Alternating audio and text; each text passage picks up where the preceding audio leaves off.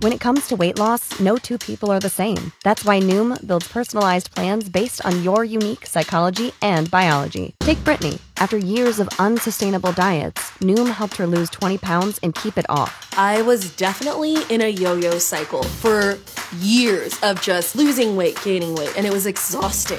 And Stephanie. She's a former D1 athlete who knew she couldn't outtrain her diet, and she lost 38 pounds. My relationship to food before Noom was never consistent. And Evan, he can't stand salads, but he still lost 50 pounds with Noom. I never really was a salad guy. That's just not who I am. Even through the pickiness, Noom taught me that building better habits builds a healthier lifestyle. I'm not doing this to get to a number. I'm doing this to feel better. Get your personalized plan today at Noom.com. Real Noom users compensated to provide their story. In 4 weeks, the typical Noom user can expect to lose 1 to 2 pounds per week. Individual results may vary. KTSA News Flash. A flash flood watch in effect for Bexar County, along with many other surrounding counties. This is going to last until 1 o'clock Thursday afternoon. National Weather Service is saying that the affected areas could see an additional 2 to 6 inches of rainfall, maybe even more through that time. A watch advises residents in the affected areas to watch out for potential flash flooding until the watch expires. If it's a flash flood warning, that means stay home and off the roads if you can, and if you have to drive, don't drive through areas of high water.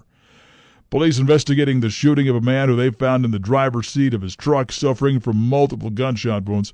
Officers were called to the intersection of West South Cross and Tabor just before 10 o'clock last night. The victim was brought to Brooke Army Medical Center. He's in critical condition. A passenger in the truck was not hurt. Police didn't release a description of the shooter, but they're still searching for them. Texas joining the growing number of states that's going to stop paying the federally funded $300 and pandemic-related extra weekly unemployment benefits. Governor Greg Abbott says those extra payments are going to end June 25th.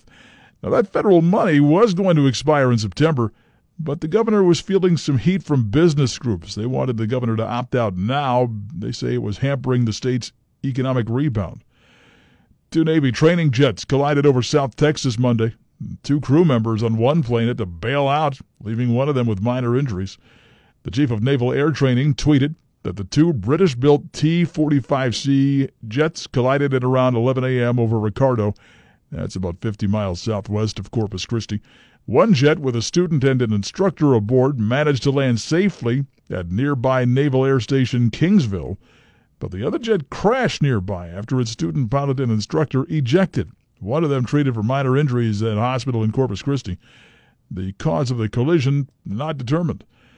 Governor Greg Abbott signing a bill requiring Texas cities and counties to make sure workers have cybersecurity training.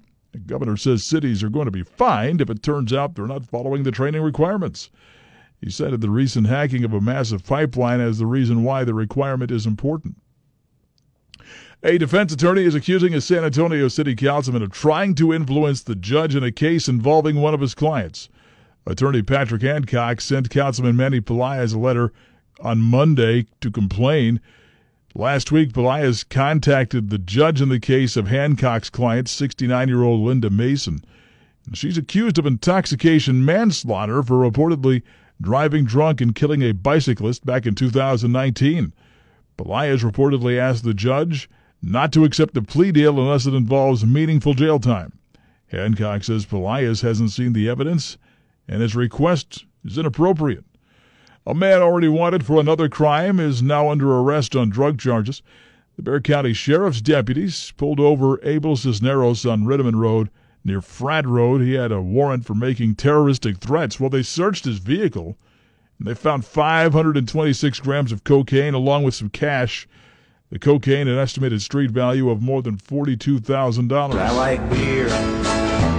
It makes me a jolly good fellow. Beer and wine sales before noon on Sunday. It could happen. Senate Bill 585 has cleared the upper chamber. Now it's on its way to the House of Representatives. If it's passed there, it's on to the governor's office. The bill would allow retailers like grocery and convenience stores to sell beer and wine starting at 10 a.m. Sundays instead of having to wait till noon. However, the state's prohibition-era ban on the sale of hard liquor on Sundays, that won't change. As a matter of fact, I like beer. KTSA Sports. Well, there's no place like home for the Texas Rangers. They're snapping a 6-game skid with a 5-2 win over the New York Yankees. This is Jordan Lyles, who pitched 6 innings of one-run ball for the win. We're facing a really good team. I'm trying to get things on track for me personally. I haven't liked the way the season started for me. Got a lot of things that mentally and physically I want to get right. The Rangers coming off their first winless road trip of at least 6 games since 1991.